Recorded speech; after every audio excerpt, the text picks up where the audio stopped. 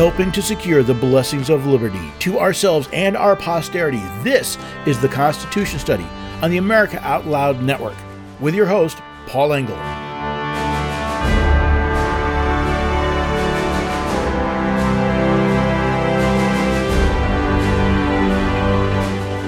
Yesterday, September 17th, 2023, was the 236th anniversary of the signing of the Constitution of the United States. Did you, your family, or your neighbors honor that day? Did you even realize yesterday was Constitution Day? Have you taken time to consider what parts of your life you enjoy because of that document? The one signed in 1787 and amended 27 times since. Have you considered what your life and that of your family would be like should that document continue to fall into obscurity? If I may paraphrase William Shakespeare, it was a constitution. Take it for all in all. I shall not look upon its like again. I want to take some time today and consider not only what life would be like with a neutered and disabled constitution, but also what we're willing to do to keep the protection of our rights alive and well in these great United States.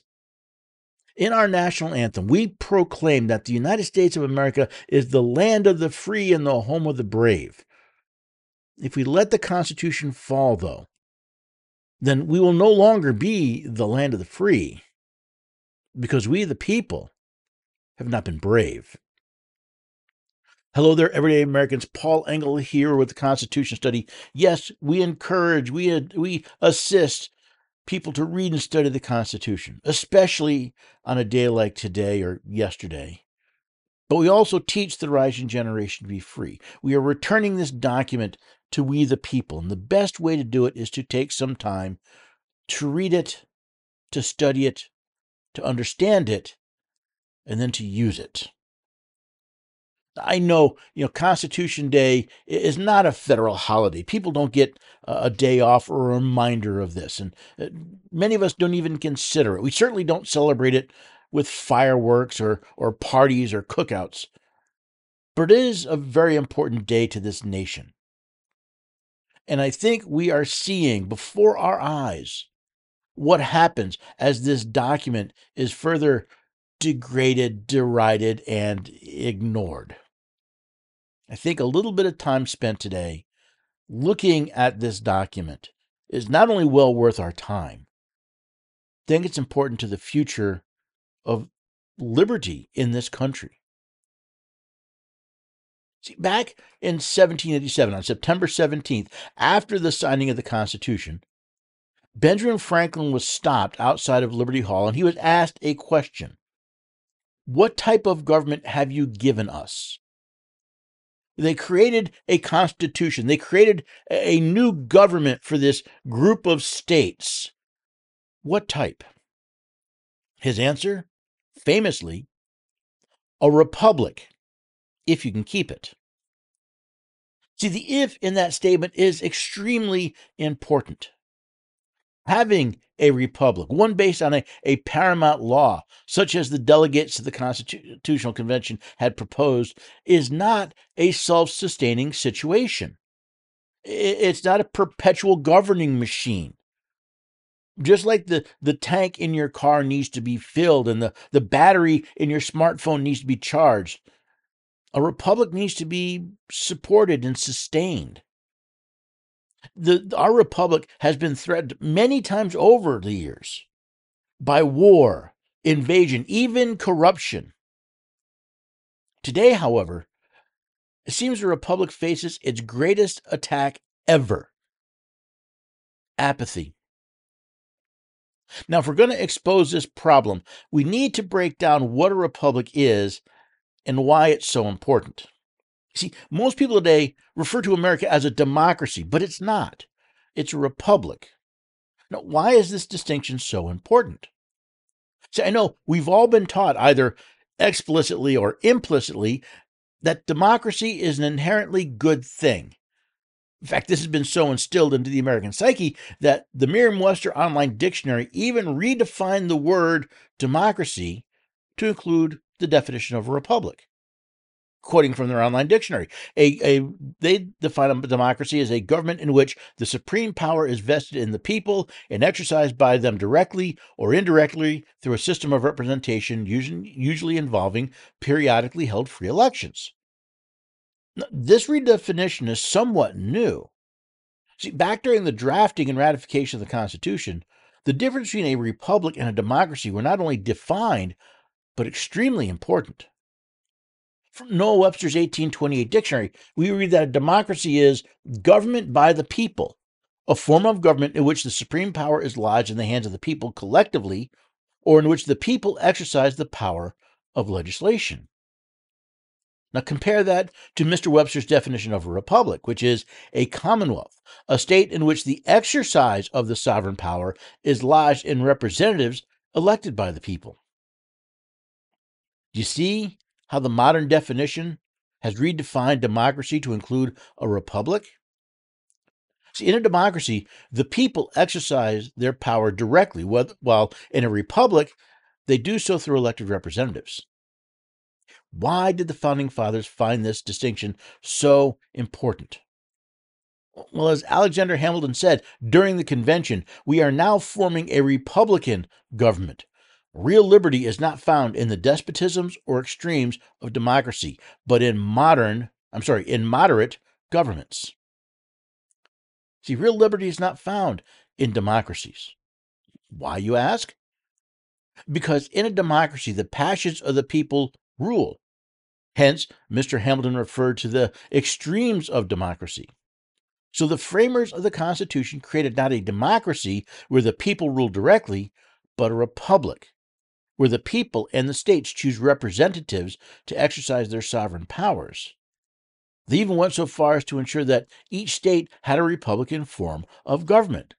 Article 4, Section 4 of the Constitution says the United States shall guarantee to every state in this union a republican form of government. Now, in order for the republic to survive, it needed two things: a paramount law to guide it, and the people to oversee their representatives.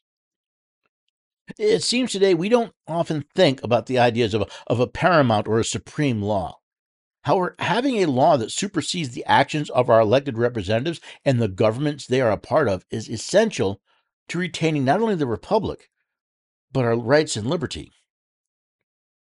Quoting from the Supreme Court case Marbury versus Madison, certainly all those who have framed written constitutions contemplate them as forming the fundamental and paramount law of the nation, and consequently the theory of every such government must be that an act of the legislature repugnant to the Constitution is void. The Constitution is the fundamental and paramount or supreme law of the nation. It supersedes every act of government. And, by the way, law passed by the legislature, even treaties signed by the executive. It even says so. In Article 6, Clause 2, we read, "This Constitution and the laws of the United States, which shall be made in pursuance thereof, and all treaties made or which shall be made under the authority of the United States, shall be the supreme law of the land, and the judges in every state shall be bound thereby, anything in the Constitution or laws of any state to the contrary, notwithstanding." If we are to keep the republic, there must be something above the elected representatives to which we hold them accountable. We, the people, must have a way to oversee those who are exercising sovereign power in our name. The ultimate power is established and protected by the Constitution of the United States and confirmed in the 10th Amendment, which reads, "The powers not delegated to the United States by the Constitution, nor prohibited by it to the states, are reserved to the states respectively or to the people." As I've said, if we are to keep the republic, we need two things: a paramount law and a people to oversee their representatives. Thing is, the Constitution is just ink on parchment. It cannot rise up and save the day. It's not going to land on Capitol Hill in some superhero pose to defeat its enemies. It's not going to rush into 1600 Pennsylvania Avenue and cry, "There's no need to fear, the Constitution is here." The Constitution is not the method of reining in our out-of-control government. It's the tool by which we, the people, do so. This is why our first Chief Justice once said, every member of the state ought diligently to read and study the Constitution of his country and teach the rising generation to be free. By knowing their rights, they will sooner perceive when they are violated and be the better prepared to defend and assert them. The Constitution was not written to be understood only by lawyers and judges, but by 18th century farmers. It was not meant solely for the politicians, but for everyone. This is why Mr. J said every member of the state ought diligently to read and study the Constitution of his country. This document was never meant solely for the elite, but for we, the people. It includes the tools we need to control the government of the United States and the several states, even our cities, towns, and counties. But like any other tool, the Constitution is useless unless and until we pick it up and learn how to use it. Which is why I encourage every American to see Constitution Day as an opportunity to read and study the Constitution of our country. Whether this would be the first time or the 1,000th, take this opportunity to learn how to defend and assert your rights. This has been the goal of the Constitution study since its inception. It's why I devote so much time every week to articles, videos, podcasts, and yes, this radio program. It's also why I wrote and published tools to help people read and study the Constitution. It's also why I created the Patriots program. I believe the root of many of the problems facing the United States and the several states today come from a failure of these entities to follow the Constitution. Now, why do so many government entities not follow the Constitution? Because most Americans have not read, much less studied, the Constitution of their country, meaning their assumptions about the role and function of government is skewed. Furthermore, we as a society have not prioritized teaching the rising generation to be free, in large part because of these failings. We have now multiple generations who neither understand nor cherish what Thomas Jefferson referred to as self-evident truths in the Declaration of Independence. We hold these truths to be self-evident, that all men are created equal, that they are endowed by their Creator with certain unalienable rights, and that among these are life, liberty, and the pursuit of happiness. What can we do about these problems? Most people I've encountered look at the size of the problem and are overwhelmed. So I found the research of Harvard researcher Erica Chenoweth to be really interesting. It was covered in a BBC article, and she said, looking at hundreds of campaigns over the last century, Chenoweth found that nonviolent campaigns are twice as likely to achieve their goals as violent campaigns. And although the exact dynamics will depend on many factors, she has shown it takes about 3.5% of the population actively participating in the protest to ensure political change. You notice the two things that are needed? First, those campaigns that are nonviolent are twice as likely to achieve their goal. It's very important for all those people who are so angry they wish to strike out at their opponents. But second, it only takes about 3.5% of the population to actively engage in order to bring about serious political change. Think about it. We talk about how many people, 330 plus million people in America, how are we going to get all of them to change? We don't need all of them to change. If we can rally just 3.5% of the population to the concept of the Constitution, to understanding it, to using it to protect all of our rights and liberties, we can make a dramatic change. By the way, we see this in how the homosexual, the transgender movements, a tiny percentage of the population are those active in it, but have made a tremendous change in our nation. We see it with the polls and the outcomes where policies that are undesirable by the vast majority still get pushed through because there's a small group that is engaged, actively engaged in its promotion. Which again brings you back to the Patriots program. See, I designed this program to take a few dedicated people and help make them more effective.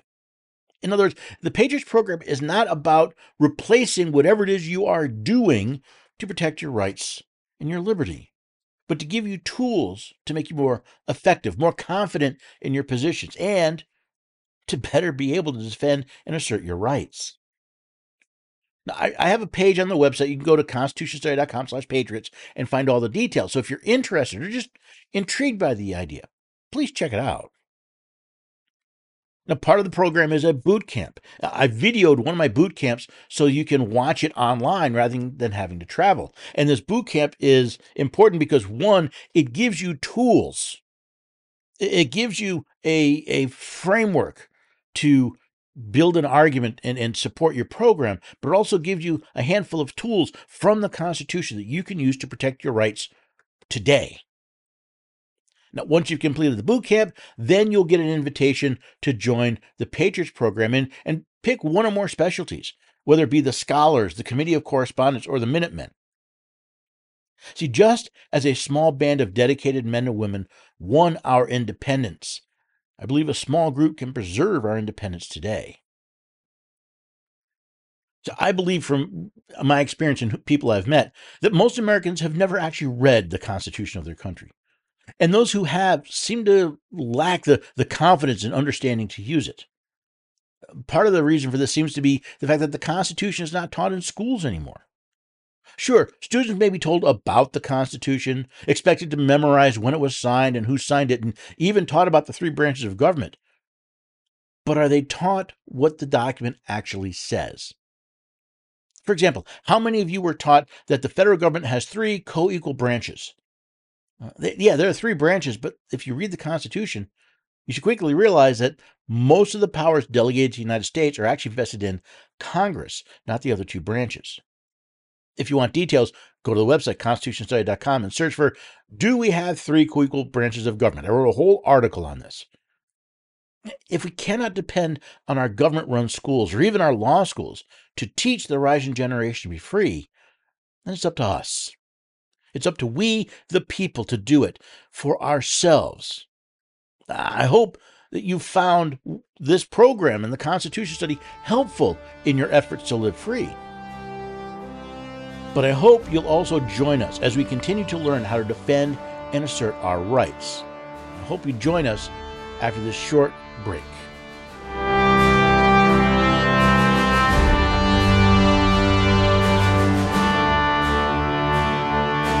This is Jody O'Malley with Nurses Out Loud. Did you know our body is made up of trillions of cells, and inside each cell, redox signaling molecules are produced? These molecules hold a sacred place in chemistry because as we age, the vital communication of our immune system becomes less efficient. For the first time ever, ASEA brings you the power of these molecules in a convenient and potent form to provide your body with the essential support it needs to thrive. Ever since I toured their facility, I take 2 ounces in the morning and evening, and my vitality and energy has been restored at a time I needed it the most. Go to americaoutloud.shop and get your exclusive 15% discount by using the code OUTLOUD. How can you improve your odds of staying healthy? The answer is stay healthy with Cofix RX. Who's got time for a cold, strep, a flu, HRV, RSV, or COVID anyhow? Cofix has some great news. Besides being featured as a top 5 product in the drugstore news, we completed the protocol that you've heard Dr. McCullough talk about. Cofix RX is already famous for a powerful virus-hostile nasal solution, and now we have a throat spray too. Crush those nasty germs before they become a problem. With known antiviral support ingredients like povidone iodine, xylitol, and vitamin D3, you can feel a little safer. For a limited time, when you add the new Cofix RX throat spray to your order, you'll receive 25% off the entire purchase. Just click the Cofix RX banner on the America Out Loud website or store. Be sure to use promo code OUTLOUD25 at checkout. Don't forget OUTLOUD25 at checkout. Oral hygiene hasn't changed in 50 years, but our diet and the way we eat has, creating an environment in your mouth for bacteria to wreak havoc on your teeth and gums. For better oral health, get Spry Dental Defense, an oral care line designed to combat acid-creating bacteria. The toothpaste, mouthwash, mints, and gum all contain xylitol, a natural ingredient shown to dramatically improve oral health. Spry can be found online and at all fine natural retailers.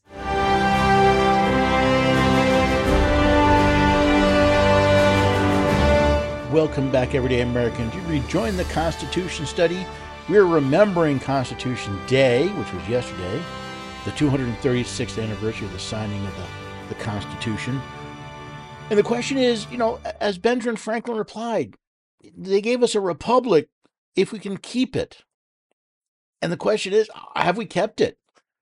Is the Constitution gone? Is it going? And ultimately, what are we going to do about it? If you want to look at what life without a Constitution is, or when the Constitution becomes effectively meaningless, well, just look at life for the last few years. I mean, sure, it's been bad. We've had difficult times before, but we've had we've had I don't know. How far do you want to go back? Sure, let's look at COVID. Look at the unconstitutional acts that were done in the name of COVID that we all went along with. Mandates, especially fake vaccine mandates, lockdowns, shutdowns, confiscations. None of these are legal. None of these are valid under the Constitution, but we sat by and let them happen, except for a rare few. You had the churches in California that refused to shut their doors. The gym owners in New Jersey that when the state shut their doors, they simply broke their way in and continued to live their lives. And for some reason, hairdressers and barbers seem to be doing a lot of this, standing up for their rights and freedom.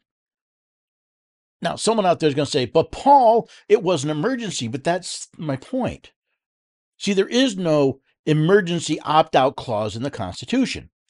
There's no clause that says, listen, if there's an emergency, you get to suspend the supreme law of the land during this time. Doesn't exist. Now, sure, there's been legislation where an executive can declare an emergency to modify how certain laws work, but that does not legally affect the Constitution, the supreme law of the land. We've seen it with, again, multiple presidents that simply dictate what they want. Trump, Biden, Obama, Bush, and even going back to Reagan and Carter and Nixon and Ford, we see presidents simply making up the rules as they go along. Of course, it's not just presidents. It's Congress as well. Anybody else remember a reporter asking Nancy Pelosi when she was Speaker of the House where the Constitution gave Congress the authority to pass the Affordable Care Act? Anybody remember her response? I do. She said, "Are you kidding me? Are you kidding me?" The very Constitution that says, listen, if this power isn't delegated to the United States, you don't have the authority to do that. And she thought that joke was beneath her. So I said, this is nothing new. But what seems to have come to the fore, at least in the last few years, is government actors have realized when they violate the Constitution, no matter how blatantly, the American people will simply roll over to get their bellies scratched. Just look at the governor of New Mexico, Governor Grisham. She basically said the Constitution doesn't matter. The Constitution is not absolute. The Constitution cannot always tell me what to do. All I have to do is declare an emergency, and the Constitution flies out the window. Is that a republic? Is it a constitutional republic if an elected official can simply say, my oath to the Constitution doesn't really matter. I'll keep it if I like it. The word she used was, it's not absolute. But basically saying, listen, I'll keep my oath to the Constitution if I feel like it. But if I don't think it's the right thing to do, well, we'll just brush it aside. Where did she learn this? Well, she learned it from the recent examples of declaring public health emergencies to throw the Constitution out the window. Without a Constitution, we don't have a true republic. Think of it this way. What about all the issues you've been having with voting the last few years? If a republic requires that representatives be elected by the people, well, if those elections are not representing, they're not actually electing by what the people want, but by what the machines want, what the manipulation wants, then we've lost the republic. When the Constitution ceases to be the supreme law of the land and simply becomes a political tool, we've lost the republic.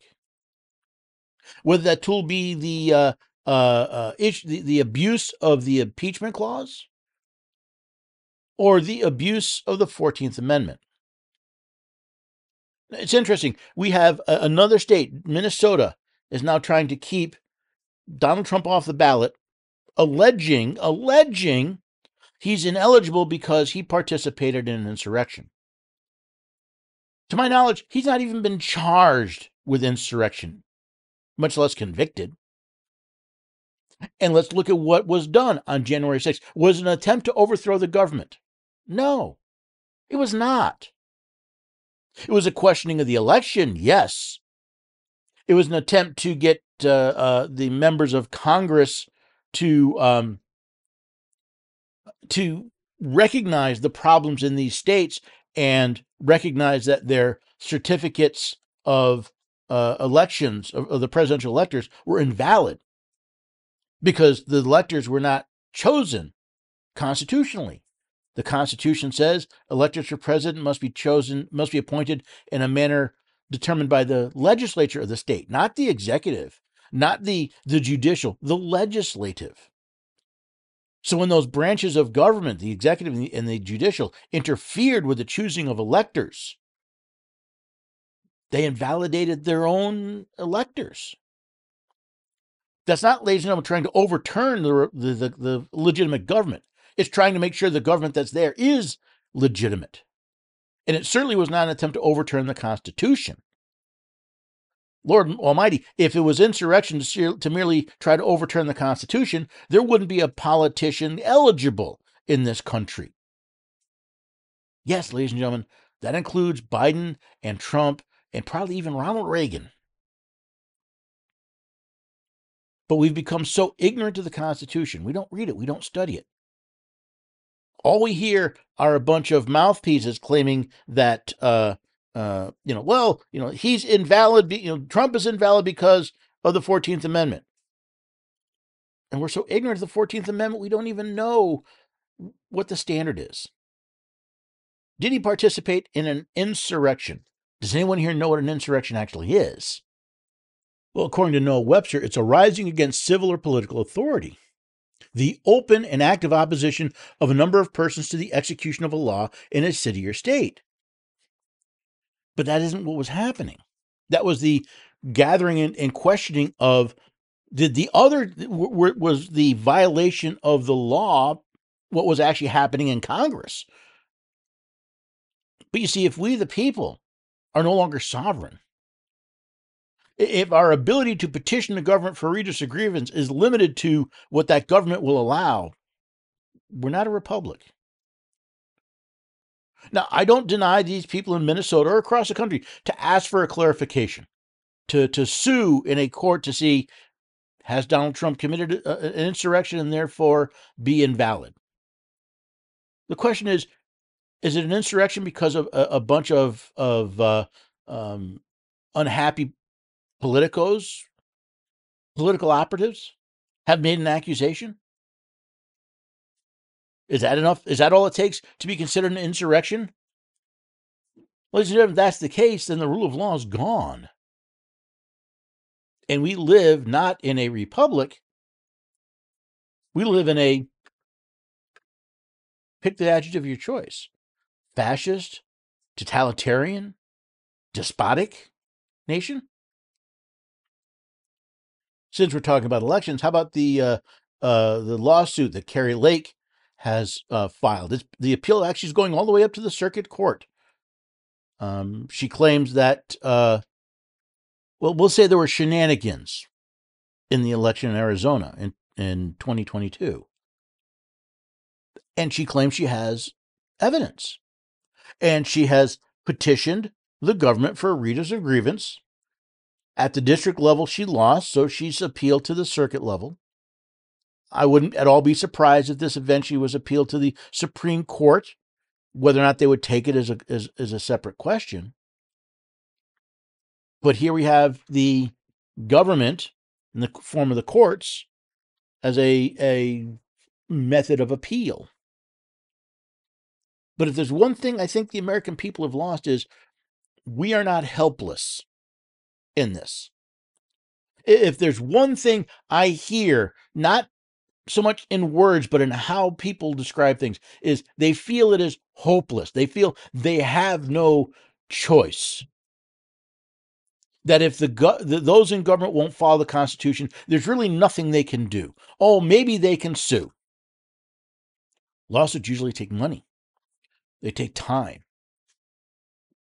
And let's face it, rights delayed are rights denied. But we forget that we are not helpless. And I'm not saying we've got a quick and easy solution. By all means, I'm not saying that. We've spent 150 years making this mess. We spent 150 years piling manure into one giant heaping pile.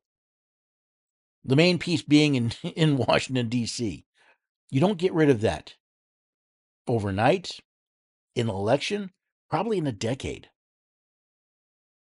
But the thing we have to remember is it's when we give up, when we give in to our apathy, when we refuse to participate because we don't think we can win, that is when we've lost. It's not when a governor claims to throw out the Constitution because it doesn't fit her agenda. It's not when a bunch of politicians simply claim the aggrievement of an insurrection and use that to attack not just a former president, but citizens throughout this country. Think of the people from January 6th who have been investigated, had their homes raided, arrested, kept in prison, in some allegations in truly abysmal conditions. It's not just the Trumps, it's everyone else. And it's not a governor who's continues a fight to fix what she sees as a problem in a previous election. Even if she were to lose, even if Trump were to lose one of these cases, that's not when we the people lose. We the people only lose when we give into our apathy and give up. I want you to remember, no matter how dark and gloomy, no matter how bad things look, we only lose when we give up. Because we don't have to fix the whole country. See, that's the beauty of the republic that was created. It is not a monolithic, centralized government. It is a dispersed government. Even the federal government, think about it. The 435 members of the House are chosen by the people every 2 years. The 100 members of the Senate are chosen, again, this time by the people, now by the people, usually by the states, but they're chosen every 6 years. Every 4 years, we advise our states on who we think would be the best president. Again, most people don't realize that because, well, we're almost universally ignorant about the Constitution because you almost never read it. But we still have a say. And if you realize it, that all of the elections I'm talking about start in your county.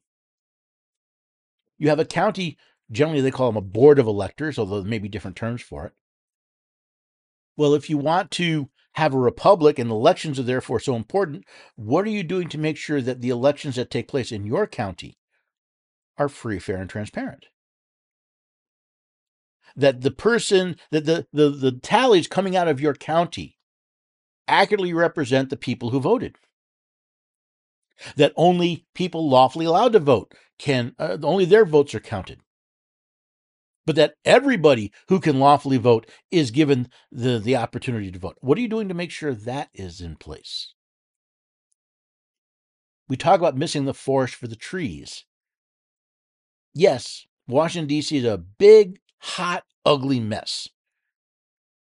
But the answer isn't in Washington, D.C. The answer starts in your county.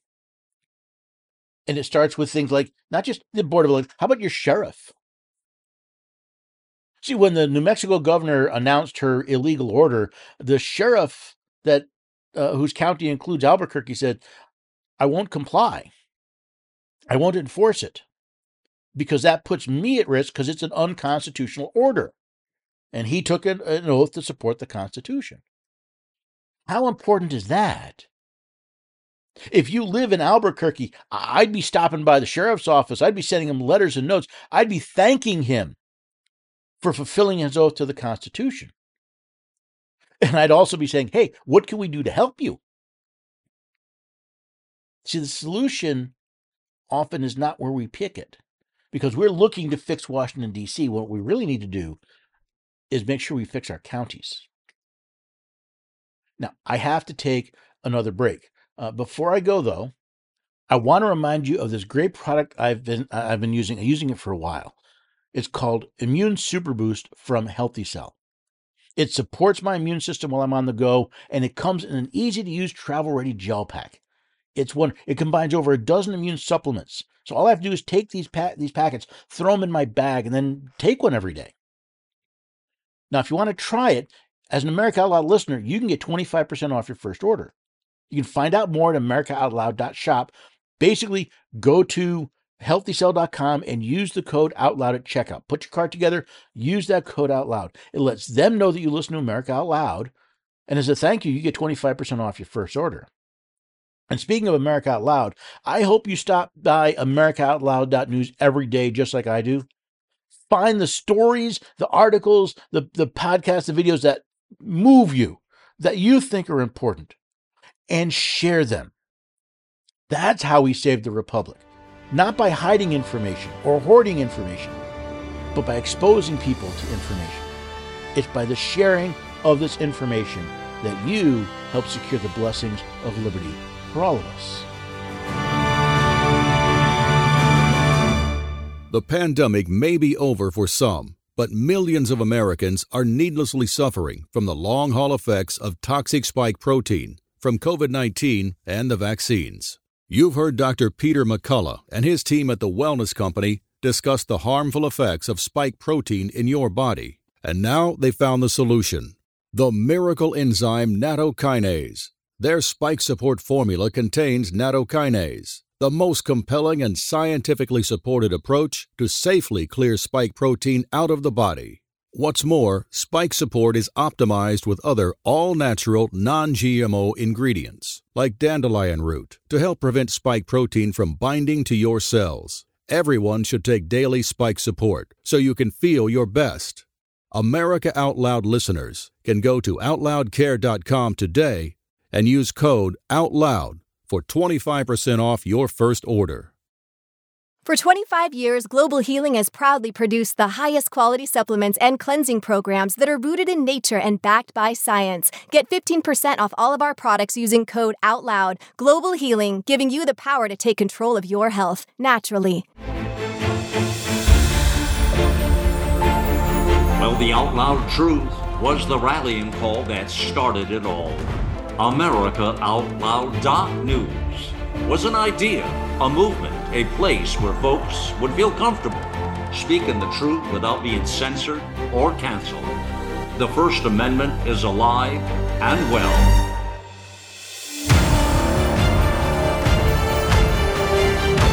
America Out Loud Talk Radio. It's a fight for the soul of humanity.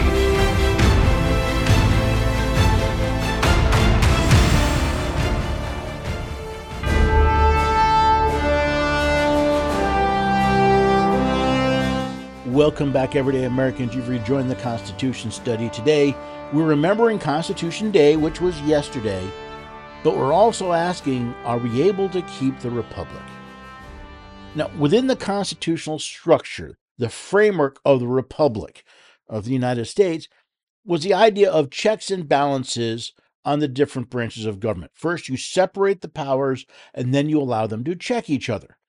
One of the checks on power is a power of impeachment, the ability to remove either a legislative, judicial, or executive officer for reasons that are valid. Right? In other words, for a judge, their tenures during their good behavior. If they're not behaving properly, if they're not fulfilling their oath, then, well, there's reason to impeach them. They can also be removed, along with all executive and legislative officers or executive officers, based on treason, bribery, or other high crimes and misdemeanors. Now, over the last several years, impeachment has been used as a political weapon. Right?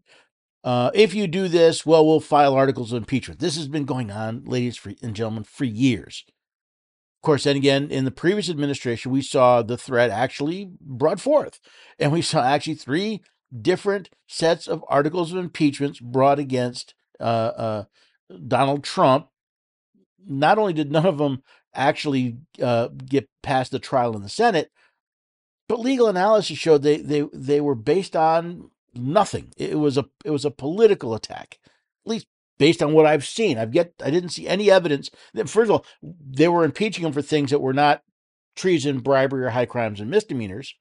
They were simply claiming that political differences were a crime, or actually getting elected as president was effectively a crime, because they claimed he was getting assistance from the Russians when they had actually no real evidence. The evidence they did have proved to be false. It appeared to be fake. It proved to be a hoax. It proved to be Democratic opposition research. It's why we have a system of oppositional justice. But the impeachment is still there.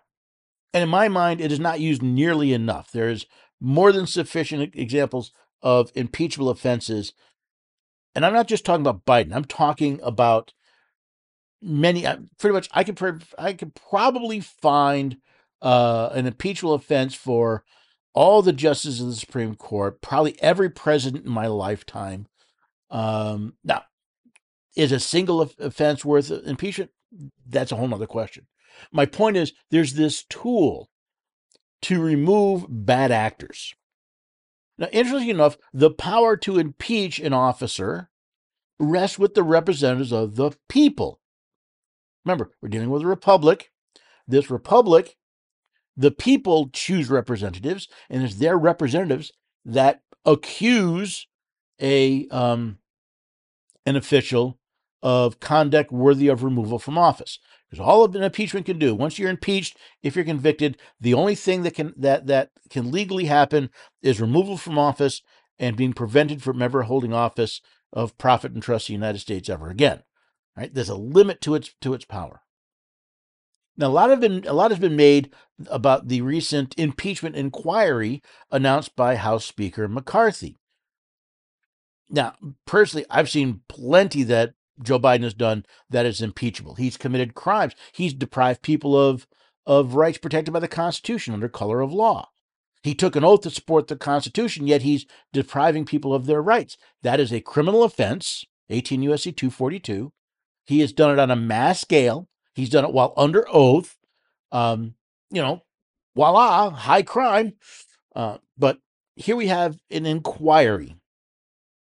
Now, this I find interesting for a couple of reasons. One is, like anything else, right? You want to start out with an investigation, which is basically what this is about. It's investigating what's going on. Because while there have been a lot of allegations and there's been a lot of evidence brought forth, it has so far been brought forth in a political context. All the articles of impeachment I've seen so far out of the most recent Congress have been political impeachments, not constitutional ones. So now what we have is the House saying we are going to have this inquiry. This inquiry means it is now a legislative act to investigate Mr. Biden and his administration, because they are inquiring into, are there grounds for articles of impeachment? This is important. Right? It's important for the republic because remember, Congress doesn't have this idea that Congress has a general oversight is a bit of a misnomer. They can oversee how they spend money, but this idea that Congress, the Constitution gives Congress general oversight is not really true. The only oversight they have is, okay, are we going to spend money on this? Which is why I said, by the way, the January 6th kangaroo court and the weaponization of the federal government kangaroo court were unconstitutional. Now, what do we have? We have, okay, we are going to look at is there sufficient evidence for articles of impeachment? This now opens a legislative purpose to hold hearings, to subpoena information, and to determine whether or not to proceed forward. It's an important step. Do I think this is a process devoid of politics? Absolutely not. I know there's politics behind a lot of this. What I'm hoping is, in and amongst all the political rancor, we'll actually get evidence. And if that evidence shows that Mr. Biden committed bribery, as appears by what I've seen so far, that he committed high crimes by what appears so far, then yes, we should impeach him and remove him. It's funny. I know a lot of people say, but if you impeach him, well, you get Kamala Harris. Well, you know what? That's the problem the American people have because of their apathy. Don't tell me about the 2020 election being stolen. It was only stolen because the American people have ignored the election process for decades. We've allowed our counties to become, our county board of elections to become political entities, not election entities. There are too many people that in too many counties that see their role as getting a certain person elected, not actually upholding the law and upholding the republic. So that is as much a consequence. It is a consequence of our actions, not simply in November of 2020, but for decades. And of course, if we're talking about articles of impeachment, I mentioned that the ones I've seen so far are politics, not Constitution, and many of them come from Marjorie Taylor Greene. She's representative from Georgia. And I've called her out on it. If you're going to impeach somebody in federal office, it's got to be for treason, bribery, high crimes, or misdemeanors. Not, well, they acted badly. They didn't protect the border. That's not an impeachable offense. Now, the reason I bring her up is she's now introduced a companion bill. So we now have a bill in the House and in the Senate whose purpose is to prevent future federal mask mandates.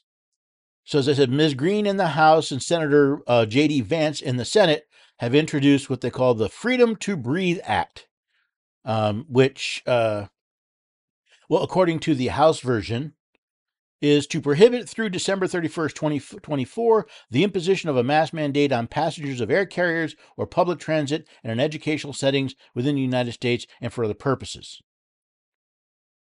Now you know why I'm a little hesitant about this. I'm not like, oh, yay, rah, rah. The headline to most of the articles I've seen said, yeah, we're going to prohibit federal mask mandates. Well, that's partly true. First of all, the only reason that this legislation, these bills have been introduced is because the federal government has violated the Constitution. Mask mandates are mask mandates are unconstitutional from any government at any level. Why?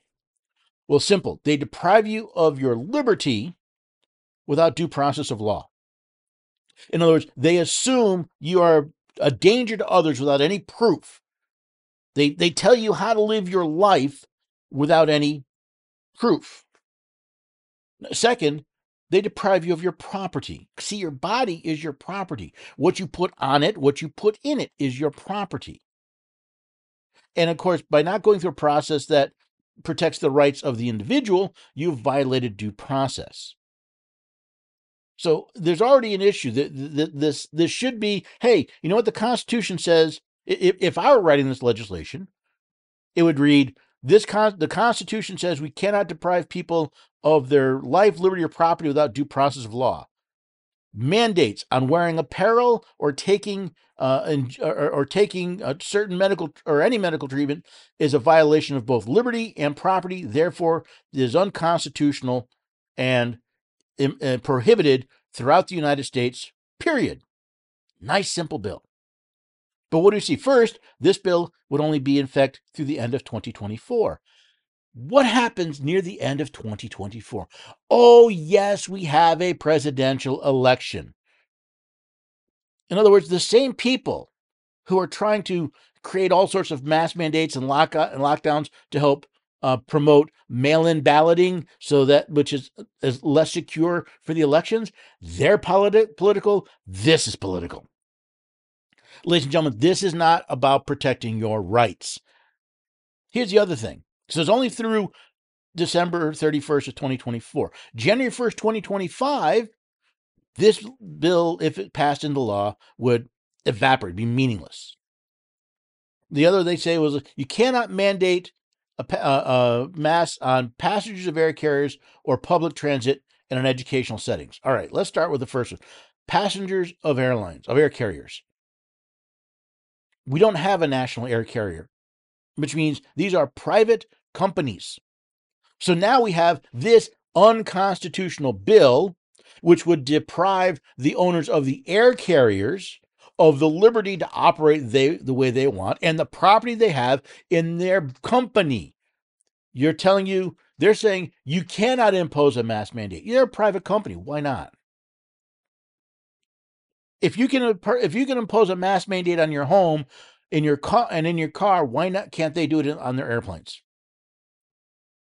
Now, public transit. Okay, a federal mask mandate, a mask mandate on public transit. You're talking about public property, public entity. That's different. Now, educational settings. This is a little interesting because, again, educational settings in this country, the vast majority, something like 90% of the children go to public schools. So this is a public entity.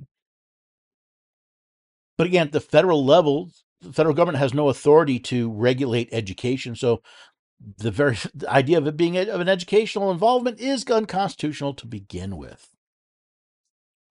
So as we see, again, we may say, hey, great, no mask mandate. No, and then basically what they're saying is no federal funding will go towards any sort of mask mandate.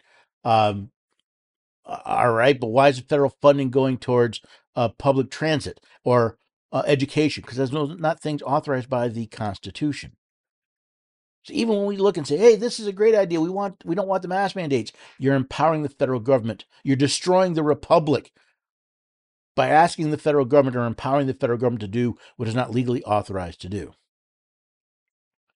And then I have one more article I want to look at. It's a little different. There have been reports. There's a whistleblower alleging that the CIA gave financial rewards to 6 analysts who covered up a lab leak, the Wuhan lab leak. Now, again, this is an allegation from an as yet anonymous whistleblower, which means we're not dealing with justice here. We're dealing with more political innuendo. Now this whistleblower claims that of the team the CIA put together to find the origins of COVID-19, and according to the whistleblower, of the 7 team members, 6 of them said there was sufficient evidence to make a low confidence assessment that COVID-19 originated from a lab in Wuhan, China. He then claims that they were offered significant monetary incentives to change their mind. Now, that, ladies and gentlemen, is bribery, which means if this is true, and again, we're dealing with a big if, right? Because this is an anonymous whistleblower, and we've gotten, and so far, seen no evidence you could actually bring to court. But if this is true, what do you have? You have the very definition of a reason to impeach whoever, if this is true, big if, the CIA did this, whoever at the CIA did this really should be impeached because this is bribery. This is an exchange of something of value to pervert someone's decision-making. That's what we have here. I wonder if anywhere along the line someone will even consider investigating about articles of impeachment in such a case. Now, I know that was a lot of impeachment at the end of the program, but here's what I want to come back to. How do we save the republic? How do you learn to defend and assert your rights? John Jay said the best way is to read and study the Constitution of this country and to teach the rising generation to be free. It's not hard to read the Constitution. It's available online for free. There are organizations all around the country that give away free copies. I work with a 917 Society. They are trying to put a Constitution in the hands of every 8th grader. Studying takes a little bit more time and work. Right? Maybe you read the Federalist and Anti-Federalist papers or the state ratification debates. Hopefully, maybe you head to the Constitution study and you read some of my material or ask some questions. Be happy to answer those. Hey, maybe even buy my book. But whether you buy something from me or engage, or you simply read it and then spend time thinking about what does this mean, look up the words, make sure we're dealing with a level playing field. If we're going to keep the republic, ladies and gentlemen, we the people have to teach the rising generation to be free, because our government schools and our law schools have failed. They're not going to do it. They've already shown that they are unwilling to teach the supreme law of the land. It's about time we the people do it for ourselves. Now, I hope you'll take some time, if you haven't already, to read the Constitution. It should only take about half an hour.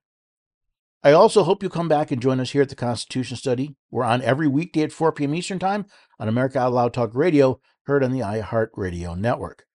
If you can't listen then, every episode goes to podcast generally a day or two after it's heard on the radio, and you can listen on your favorite podcast app. I do ask that you subscribe to the show. Leave ratings and reviews, especially on Apple Podcast.